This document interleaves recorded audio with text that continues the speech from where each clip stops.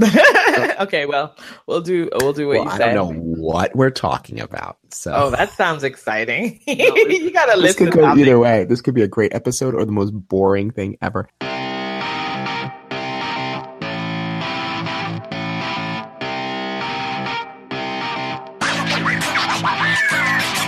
Hi, welcome to Outrageous, our bi-weekly podcast where we talk about race, media, culture, politics, and everything in between. My name is Chris. I'm in New York City, and I'm joined by my very best friend, Trisha in LA. Hi, I'm Hi. here and it's sunny. And I Okay. think it's 50, I think. Wow, really? I think it is, actually. It's It's very negative cold. 700 here. So don't tell me it's very cold. I want to know why. Okay, everyone. 54 degrees. I get a text from Trisha like 2 hours ago, and she's like, "Oh, I'm going to sleep. It's like 5 a.m. in LA. What were you doing all night?" I know. I wish it was something hotter than what I'm about to suggest it was.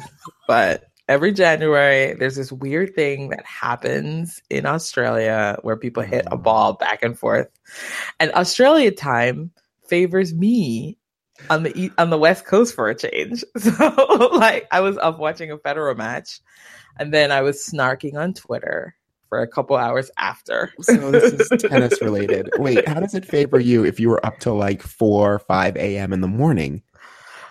Because weirdly enough, when I go to bed, this is the funny thing about tennis in Australia. When you go to bed, like I would go to bed at like 11, I can often wake up, and depending on how late the matches run, I might actually wake up into another match still happening. So I was like, I have a full night of sleep, and I wake up and there's still And tennis.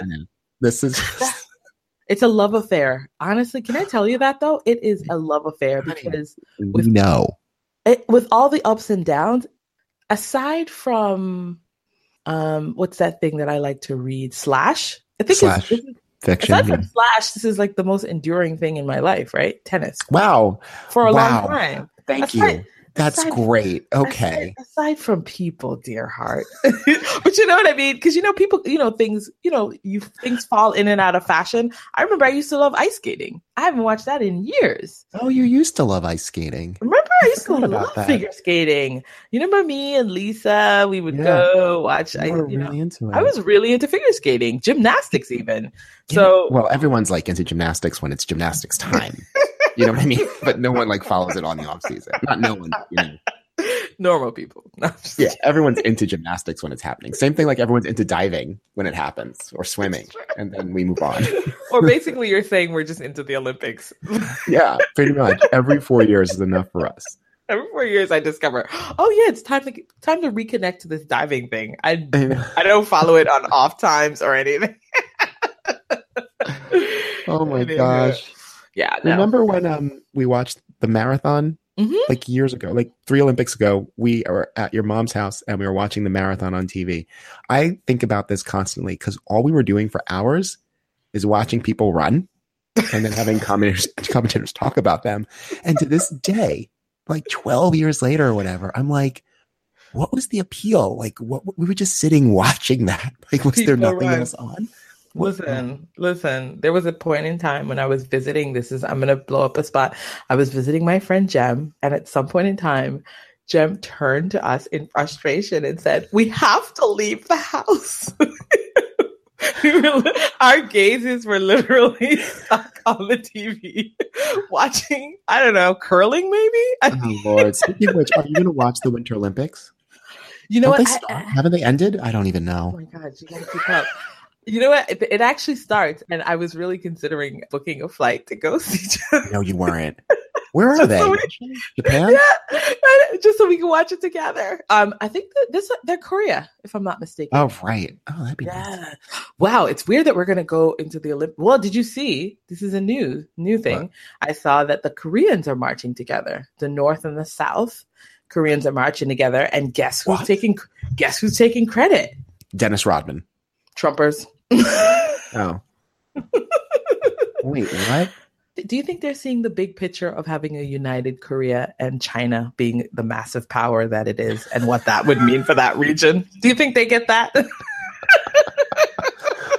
I know there's a lot of history in there that I'm just glossing over, but could you imagine if Russia, China, and India sat down to the table and said, let's just rule the world, what would we do? What would we do? We'd be well, that's half the population. Okay. Are we certain they're not doing that already? Any day now, they're going to be like, wait a minute. I'm waiting for everybody to realize that a unified Korea with China as the emerging superpower would be a really, really strange and wonderful world. Yeah, that's going to be very interesting for our children's children. I'm just kidding. Not only are we not having children, but they're not going to be around long enough. This is really the last generation. Wrap it up. Oh my gosh, you're horrible. But this, so the Olympics are coming up. And I'm really thinking about where I can go watch them because I really enjoy it. And I like to sit on my ass and watch the Olympics all Winter Olympics? You know what? I mean, figure skating is the gateway drug, but then I'm sitting down and then I'm watching. And the next thing I know, I'm going to be watching curling. So, and I'm going to be watching bobsledding for the first time because I'm going to watch the Nigerian team. You know what I want to talk to you about? Because we're on winter figure skating and Winter Olympics.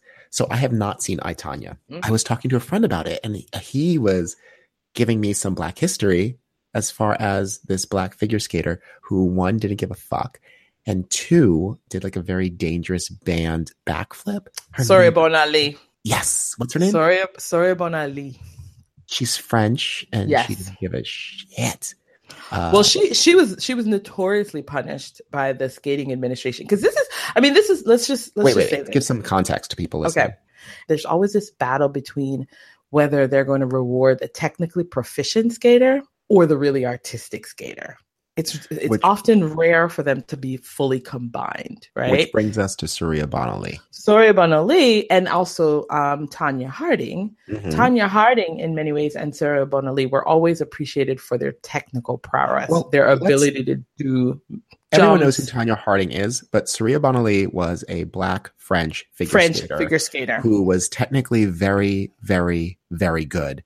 But she was Black. She was athletically built, and people said a lot of the things about her that they say about the Williams sisters nowadays, which is like, her skating is great, but I don't know if her finesse and her whatever, and she didn't look like an ice princess. What's more is that there is a move that is banned by the United Federation of Skating. I made that up, whatever they're called. And it's where you're skating and then you do a backflip on the ice, which looks extremely dangerous. But she does it, and she does a split while she's flipping backwards and lands on one skate. And then holds her leg up in the back. It's amazing. Continues skating, making eye contact with every motherfucker in the place going, what? They didn't like her. And they just, like Trisha saying, they just didn't really reward her very well. What Tonya Harding's story and what they have in common is, first of all, is the desire to always downplay the technical achievement of the skater, the technical proficiency of the skater. Because one of the things that Tonya Harding did was, like, she was doing, I think it was a triple axel in women's figure skating, and women just didn't do that jump. It's just a very difficult jump. Well, so that was something that they rewarded. Is it that they're downplaying the technical aspect, or the fact that they want the sport to have a particular image is the thing? But it is, which is both. Really fits what they want it to look like. So it doesn't matter how technically proficient you are. I mean, this is the same thing with the Williams sisters in tennis. There are these thin, cute, blonde white girls who aren't as good as the Williams sisters, but those girls get more endorsements. They get more attention. For some reason, their matches get televised. In a way, like, they're not really all that, but they look the part. And I think that's the thing. So I don't know if they're downplaying the technical part as much as they're just raising up, like, the image part. Well, I think, but it's part and parcel of the same thing in their minds, right? And that's what allows them to do it. That's what gives them the rationale, because what they'll say is, this person is a technically proficient skater, but they're not a complete skater.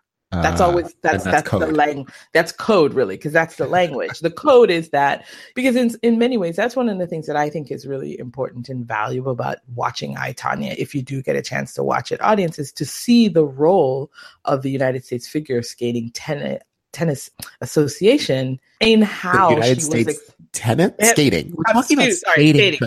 skating. Sorry. Same. Yeah. Sorry. Yeah. It's like you have the official, the official association for the sport is that at many points in time, I looked at it and I thought to myself, they could have embraced Tanya. And they could have actually allowed her to not that she wouldn't have been connected to sort of the dark side, but I think she would have been less likely to be, because if she had had more support monetarily, advertising dollars, all those other things, she might have been less willing to align with somebody who was going to try to get her money. I mean, there were points in time where she couldn't even afford her costumes, and, it was a lot. You're wishing for a different kind of system. I mean, it's deeply classist. And yes, while you say what you say is true, but it just wasn't going to happen given the current configuration.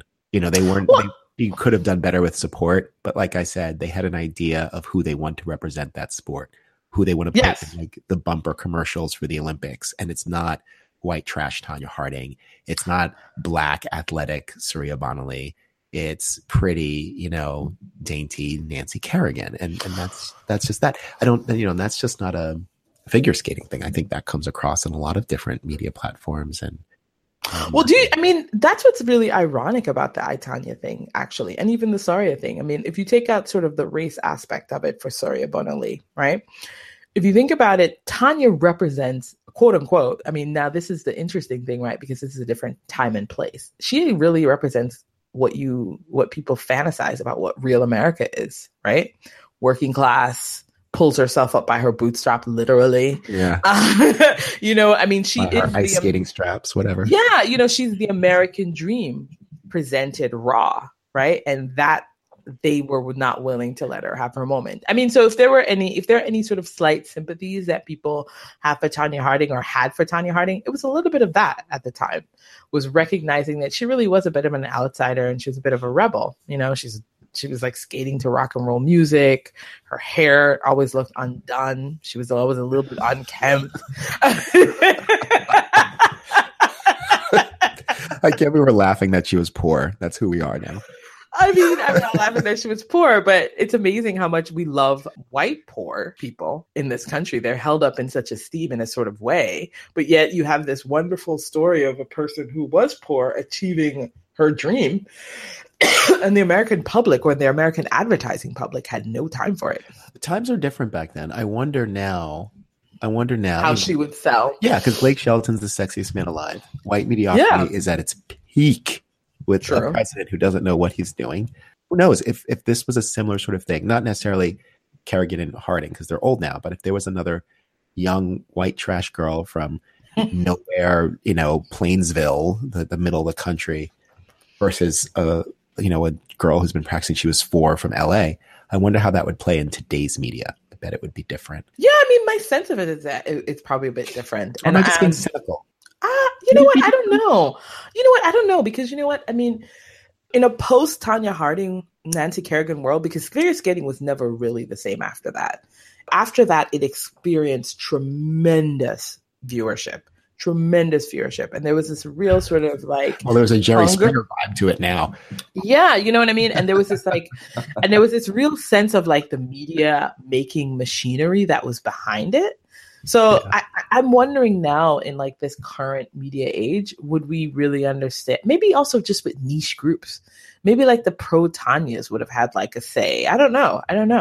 It's hard for me to say anymore. It feels like it's harder to package one type of skater and sell them now. It feels like you have to kind of create niches for people.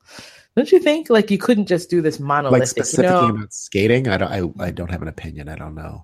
Or just in general, right? Every 4 years, so I know, but even in general, don't you feel like? I feel like multiple people hold the public's attention by just sort of like appealing to niche groups, right? So you've got like today. It's harder, though. I think you can garner a tremendous amount of attention, but our attention span's so short. People they love you, then they're done with you. It's like the one-hit wonder has fully evolved. Like you burn super bright and then you burn out really, really fast. So but then you also you have the ability to control their access to you now, right? Whereas before, like using even the Tanya example, or this, you didn't know her story as well as you could now. That cuts, both ways. So she could sell it, right? But that cuts both ways because you know more of the story. It's people are going to have stronger opinions Mm. Because there's more information out there. There's more information being misreported and misrepresented. And the way that the internet works and our marketing works, well, the way marketing's always worked is get an emotional reaction from you. But now that's happening in real time at lightning speed. So I don't know. It's interesting. I don't know. Today, it could really go either way. Yeah, I don't know how resonant her story would be, but I'm really happy that you have discovered Sori Bonali. She was a tremendous talent back in the day when we were all. That was when I was really into skating. And to be honest, I'll be honest. Oh my God, this is so brutal for me to admit out loud. Is that I always found her technically proficient only though.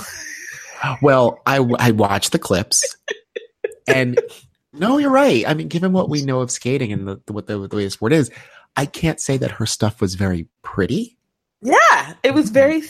It wasn't very pretty, but it got the motherfucking job done. Like, you know what I mean? Like, if you were like, figure skating is doing a triple axel and then doing a sow cow and then doing whatever these things are, then check. But after you see it, you're like, well, that was great, but I wanted to be entertained. And that's the thing that she's missing. She needed to connect the dots. I mean, figure skating is more than the jumps, I mean, because listen, for quite a long time, we also had an African-American talent in Debbie Thomas, and she was exactly what the administration wanted. She was exactly what what the Skating Association wanted, which was, beautiful lines, good at her jumps, really upbeat, friendly personality, all of those things. She was exactly the kind of African American you wanted. I think she was in medical school. Oh my God, you don't even want to know, because you know what ended up happening to her? She ended up on an Iyanla Vanzant Fix Your Life. Oh, is that when Iyanla is laughing and then suddenly leans forward and screams in your face, "Not on my watch"? That show? Exactly, those kinds of shows. That's the only thing I know about that show. She ended up in a pretty abusive relationship. Oh, come on. Yeah, it was really sad. But it's weird because in contrast to sort of maybe the more kind of radical arm of, say, skaters, she was really conservative and she was everything they wanted. But then follow her 10 to 20 years later, it was sad to see. It was very sad. That's a bummer. Thanks for taking us to that note. Sorry. It just goes to show you, though, that the media representation is never... Yeah. It's never the full story. We should post some videos of Surya Bonali up so people can take a look. I was really interested to find out about her. I thought she was such a badass. And now she coaches in America somewhere. I'm sure her talent would make sense. East from you, west from me, somewhere in the middle. Okay, so that was one topic, the Winter Olympics and Surya Bonali. That just kind of happened. But there was something I wanted to talk about, and it was just something I was thinking about in the shower, which is where everyone has their best thoughts. You remember very special episodes of sitcoms, yes? Yes. And maybe this is a generational thing now. I know younger people listen to this podcast, but back in the day, the sitcom plot would revolve around a particular issue. Like domestic violence was a big one in the 80s. Kidnapping was a big one in the 80s. Yes. Drug use. Nancy Reagan famously showed up on different strokes during the Reagan presidency. And they so woodenly delivered her one line. I was thinking, in my mind, I remember on 90210, Kelly had an episode at a sleepover where she revealed that she had been sexually assaulted. And the camera is in, and then she talks about that whole process. And it's a very special episode. I can't recall any special episodes after that, in media. After the early 90s, we just gave up on that kind of moral education, at least coming from large entertainment conglomerates. Mm-hmm.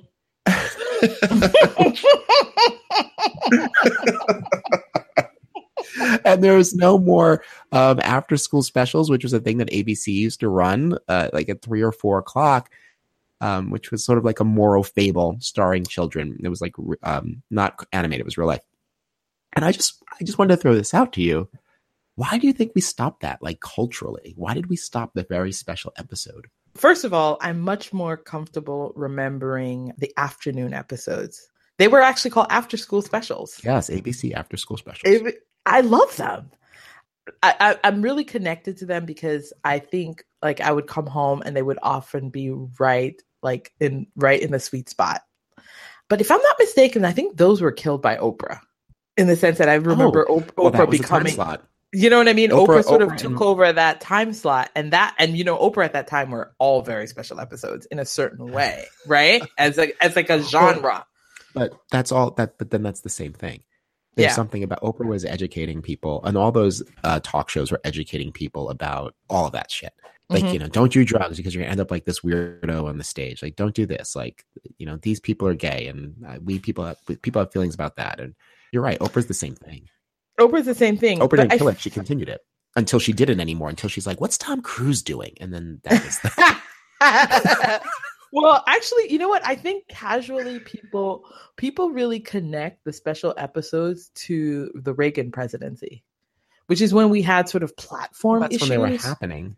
Yeah, but I mean, but think about other aspects of that. That was like the DARE. That was like the Say No to Drugs. I mean, those were the president's fitness program. Remember, so it's like there was these like sort of very public platforms around sort of social issues where it was important for you to educate kids in these very like heavy laden ways, right? But then I remember at the heavy. Very heavy. But you remember? I think those sort of started to go away a little bit. They started waning because I don't remember if remember that was part of the selling of like something like Seinfeld was that we were going to be about nothing. We're not going to learn anything. We're not going to teach anything. So that was the 90s because the Cosby Show every third episode was also special. The Cosby Show was late 80s, yeah. But so I think it was an 80s piece that really quickly became really a staid way of telling stories. I think and then the 90s kind of emerged with these sort of like I remember Seinfeld very specifically and people talking about it in contrast in some ways to the idea of a special episode, which is there's never going to be a special episode on the Seinfeld. It's just not the way we're going to do shows anymore. And so I don't know, like I feel like the death of it became a part of the 90s where it was just like, we're not going to communicate that naively. So what was it about the 90s that we just decided, well, the kids are on drugs. They're all going having sex. They're all having abortions. Fuck it. Like what? But you know what's so interesting? It's actually an advertising term. Did you know that? I mean, isn't everything? No, because if you look up the term very special episode, this is what they'll say about it. They'll say very special episode is an advertising term originally used in American television promos to refer to an episode of a sitcom or drama which deals with a difficult or controversial social issue. The term peaked in the 1980s.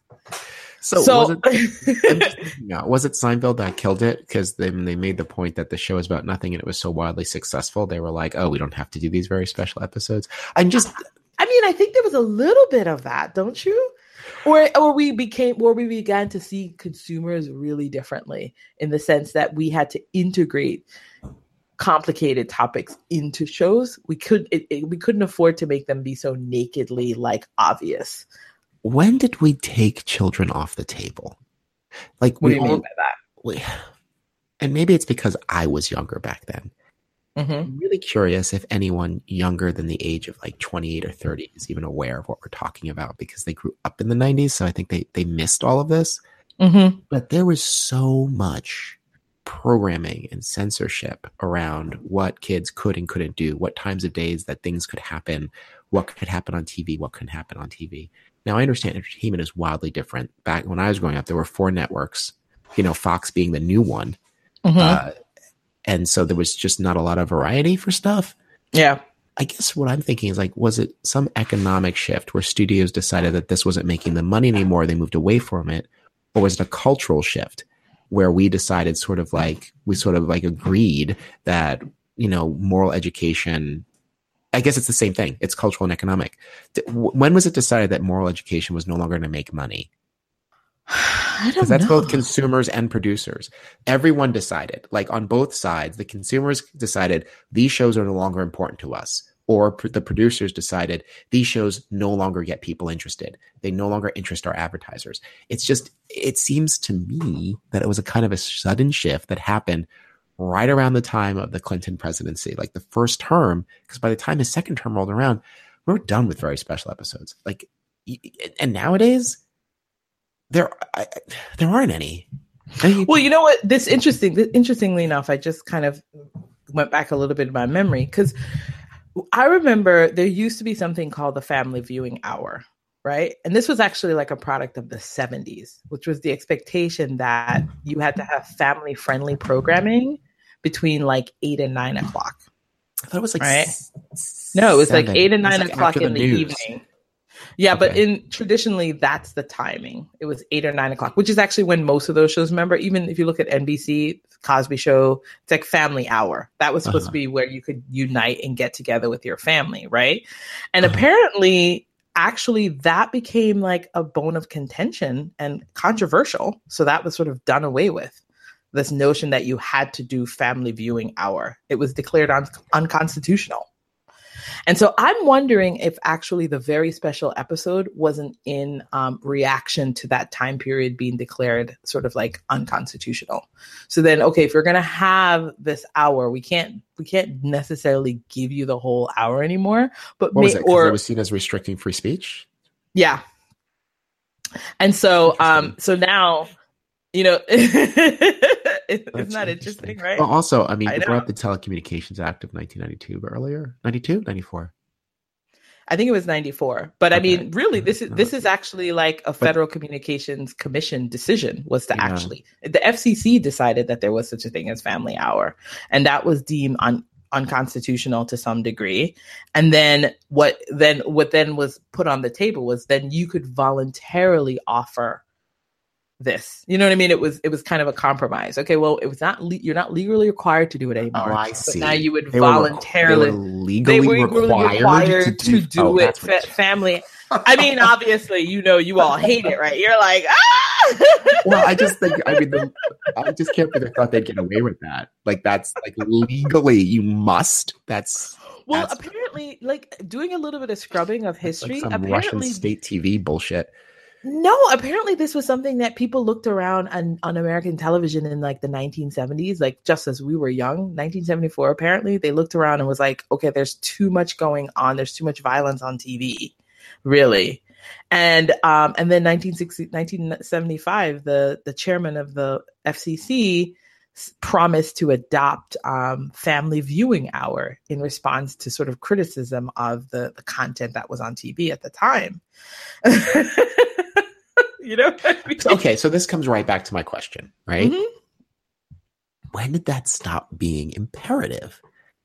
I'm not saying I want it back, right? Because it's just a sheer curiosity how we moved so far away from there.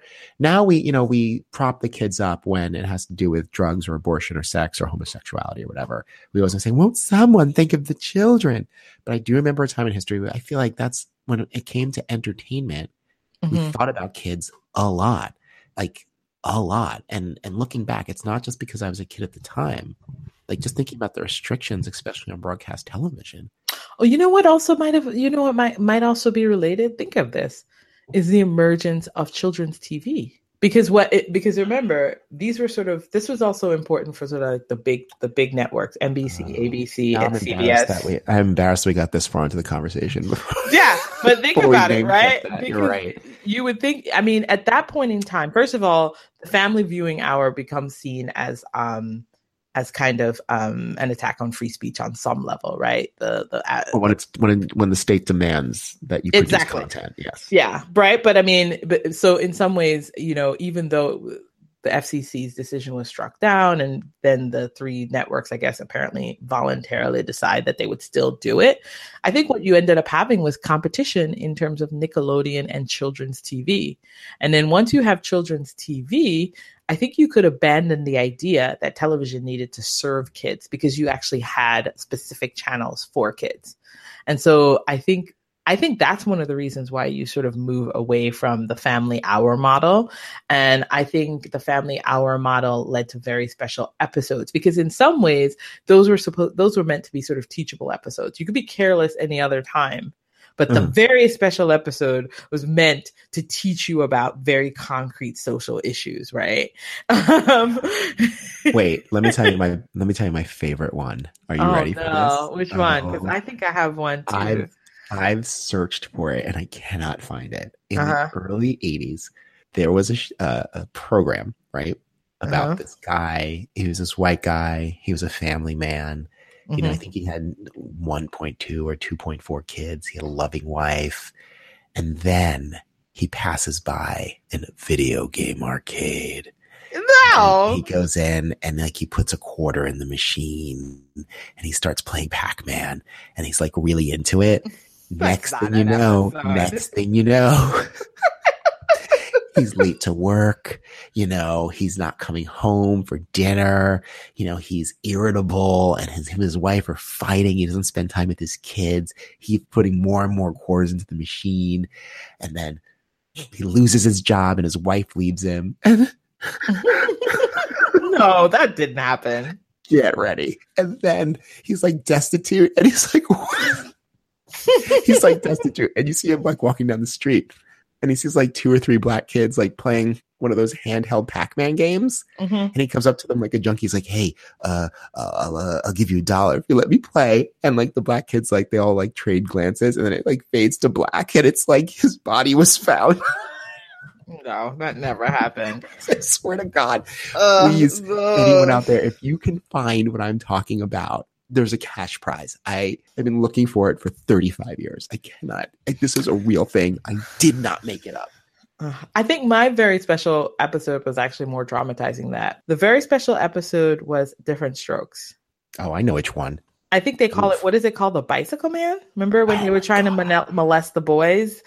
And I don't think he ever did it, but it was like this weird, like, suggestion that he did do it. He did do it, which is why I was so fucking freaked out. And it was a young black boy. Yeah. And I lived in a white neighborhood. It freaked me the fuck out. Yeah, it was really, it was Dudley. Dudley. Yes. In the episode, Arnold and Dudley, the guy who repairs bicycles in the neighborhood, runs the bicycle shop, invites them over to his house and is getting increasingly creepy until he suggests that the boys take a bath. And like Arnold leaves, but Dudley doesn't. You know, the guy gets Dudley in the bath and, you know, they cut away from everything. But it's not implied that like the guy, you know, the police show up or whatever. I was so creeped out. I was so creeped out and terrified, which I guess is the point, right? Yeah, the whole point is that because actually that's what was so compelling about the very special episode is because it's a safe world for you normally, right? And then when they make something bad happen to a character that you've loved and you've come to love, then it's even more traumatizing. It really hits home. Oh, that was at the time on Different Strokes when Kimberly almost gets raped in the basement. Do you remember that? Yeah. That was terrible. Family Ties had a few, I think, but Family Ties, I remember the one with the drunk Hanks uncle. One. The drunk uncle. Yeah. The drunk it was uncle. Tom Hanks. Yeah. When he slapped Michael J. Fox across the room, like bitch slapped him across the room. Oh, there was also one where Alex's friend dies in a car accident, I think it is. That rings a bell. Yes, and then there was also Facts of Life. Facts of Life had a few. Facts of Life when Natalie got raped, dressed like Charlie Chaplin. Yes, or she got attacked. Did they ever say it was rape, or was it like real? Like I think they never. I have to say though.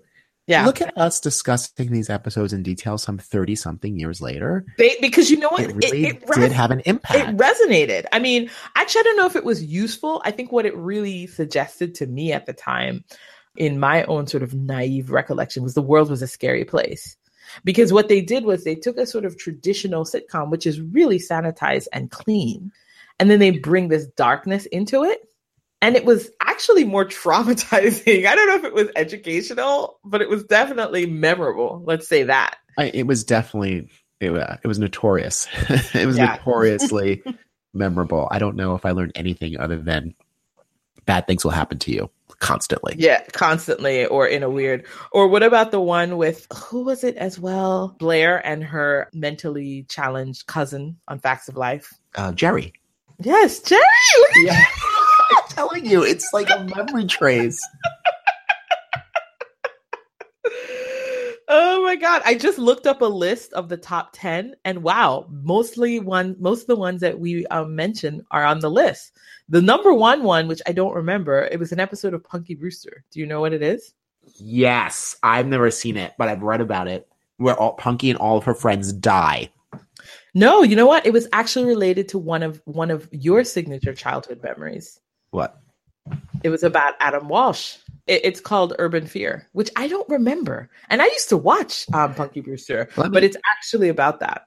Really quick, just in wrapping this up, because you brought up Adam Walsh. Adam Walsh was a pivotal moment in my life. Adam Walsh was a boy in Florida who was kidnapped in a department store. It's hard to conceive this now if you are younger than 30. But there was a time when kidnapping of kids didn't really get the kind of attention that it does now. And Adam Walsh was the first high-profile kidnapping. He was white. He was like 6 or 7 or 8. He was young. He's cute, and he just disappeared. You may know that his father, John Walsh, went on to do America's Most Wanted and become a real crusader in this way, and he really pushed it to the forefront. That's when we started the National Registry for Missing Children, came out of that, and it impacted me because I think Adam Walsh would have been my age now if he was alive. So we were the same age when he got kidnapped, or a year older or younger. Oh, fun fact. A couple of years ago, I drove past that mall, abandoned. They never built anything there again. Yeah, it's because just still abandoned. Yeah, it was a traumatizing memory. But I mean, weirdly enough, I don't even know why the writer connected that. But I think apparently the Punky Brewster episode was actually about a strangler. But Jesus. And so I don't know. As we've recounted them, I'm not sure if they were good or bad, to be honest. I don't know if that's a good model. I don't know. It's a bit heavy-handed. Like, I would say that it probably wasn't a good model. I think I learned a lot about the badness of the world. And although I think that's valuable for kids to be able to evaluate safety and risk, I'm not certain that was the best way to do it. I'm not certain how we're doing it now or if we're doing it at all. So maybe this is like a push. Like, this is just something that doesn't need to be done because it's happening in other corners, or should be happening in other corners, and not through like major entertainment conglomerates, like I said earlier. Well, you know what's strange about it, though, is that because what you end up with, and I think actually, even though we lightly touch on it, I think this is actually what killed that special episode, is really the emergence of children-specific TV. Yeah, right? I think in wrapping this up, I think we should totally. I remember when Nickelodeon started. I remember when kid-specific TV networks began. And I think that's really it. They took the pressure off the broadcasters. The kids, their eyes were moving to other networks. And so they pulled in the 18 to 34-year-olds. That's probably really what killed it. But I guess... it means I don't know anything about it, though. That means that we now know we don't have access to it. Because I don't watch I watch TV. children. I watch children's programming just because my proximity to kids and working with kids. It's not very special in the same way. Sometimes stuff will come up, but it's not. I feel like in the 80s, it was really focused on trauma. That is traumatizing the viewer. Nowadays, it's much more contextualized in the show, and it doesn't get the kind of moral treatment and nice red bow at the end of the episode. If they talk about anything at all, and if they do, it's like totally softball stuff, and no one gets moralized. So it's interesting that we don't approach those topics the same way. What I want to, we don't get a lot of chatter on Facebook, but I would love for people to post like their very favorite special episode. If you have any that you remember, I would love to see a list of what people remember. And if you can find that Pac-Man one where Pac-Man destroys his life, please. Oh my God, I cannot believe. You know what? That was it's so moralistic. That's also the other thing about it, is just how obviously moralistic it is. Yeah, it was. But that's why I was little. I remember the time being like, let me get this straight. Even. Are you telling me this man ruined his life? You know what? Also, maybe it was also the increased sophistication of studying children, recognizing that this kind of like overlaying like moralistic tone might not be the most effective way to communicate information. You know what I mean? That also is the 60s and the 80s saw like a boon in child psychology. So I don't know. Anyway. Anywho, we would love it, actually. Please, we're going to encourage you. I think what we're going to do is we're going to post our most memorable episode, and then let's post links. Let's set a thread, and then I'm going to tag people to comment, put the link. Find it on YouTube. Your favorite. I'm sure it's out there. I want to see it. Let's relive the trauma together. It's brutal. I love it. Right. Okay, well, let's move on to media recommendations, which is something you've seen, heard, read, or experienced that you think other people should see, hear, read, or experience. Trisha, what do you got? Hi, I've got this really great book that I picked up over the Christmas holidays, and it's called How We Get Free: Black Feminism and the Combahee River Collective, and it's edited by Keeanga-Yamahtta Taylor. I'm not necessarily that familiar with Keeanga, but she is actually credited with a book called From Black Lives Matter to Black Liberation from 2016.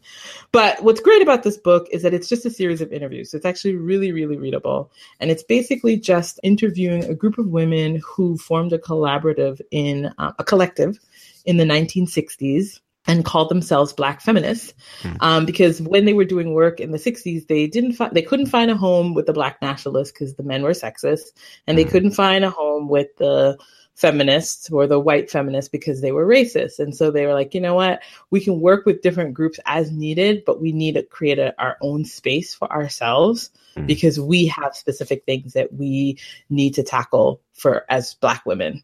And so it was, it's basically just an interview about that period in time that these women were together. And there are a couple of them, several of them are sisters, actually.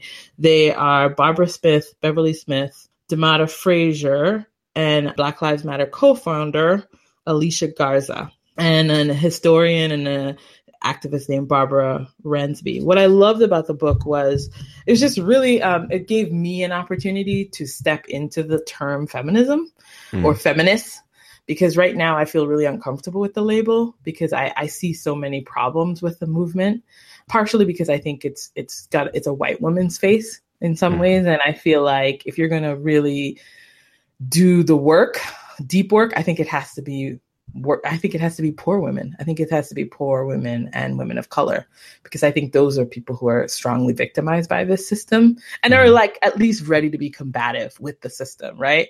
So it was interesting. It was interesting to read a book about women who kind of stepped into that term at that period in time. But it was great. It's just it's really readable. The 60s?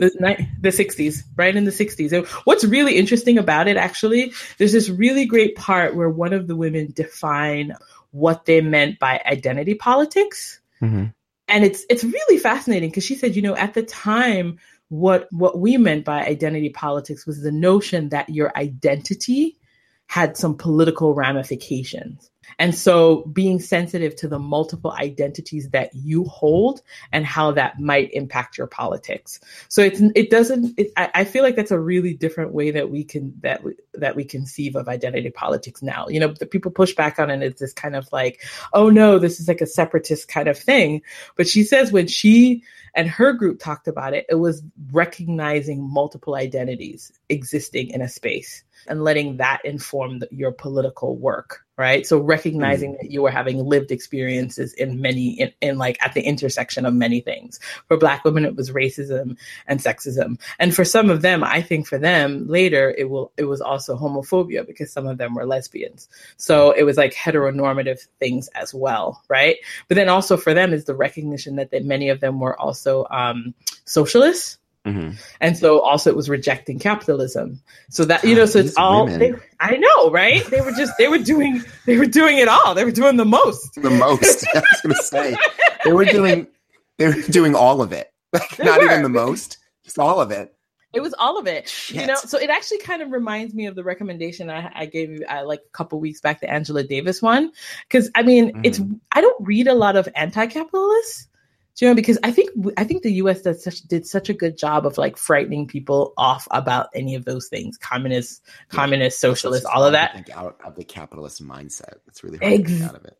Exactly. But what's really interesting is that Black feminist thought historically is really anti-capitalist. It just is.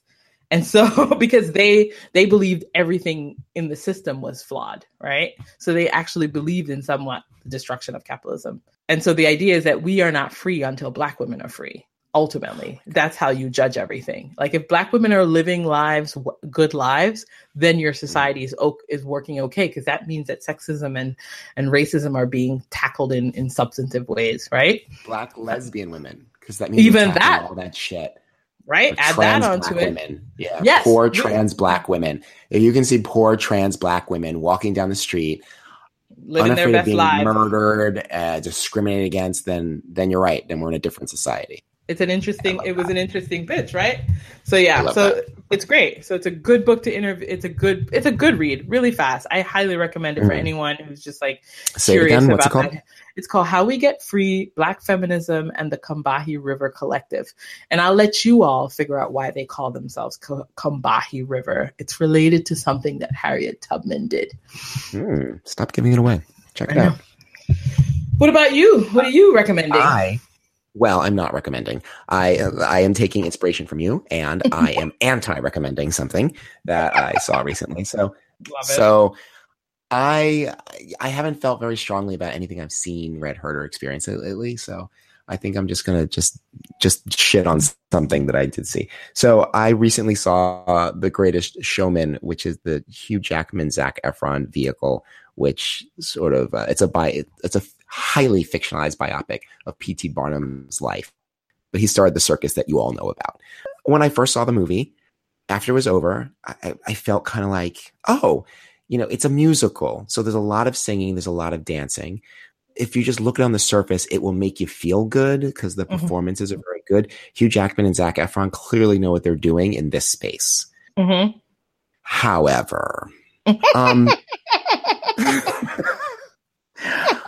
first things first, P.T. Barnum is an extremely problematic historical figure. P.T. Barnum, I think it was the 19th century that he started this freak show. It was the antebellum North. And he made his money, partly how he made his money was that he leased a black woman who claimed to be hundreds of years old and had been George Washington's slave or nanny or something like that, and put her in a show and charged people to, I don't know, look at her. And he made as much money as he could off her. And then when she died, he charged people 50 cents to attend an autopsy of her body to pull her organs out to see if she was as old as she said. That is gory and disgusting and grotesque. And when I saw the movie, I didn't know that detail at the moment, but I just knew Barnum had a lot of issues with him. I'm not certain why the producers and the director didn't decide just to tell a fun fictional story about someone who starts a circus. I think the audience would have been forgiving, like nudge, nudge, wink, wink. This isn't P.T. Barnum, because I just don't think he's the kind of person who should be lauded in any way, shape, or form. Other than that, Zac Efron, oh, wow, what a face he's got, huh?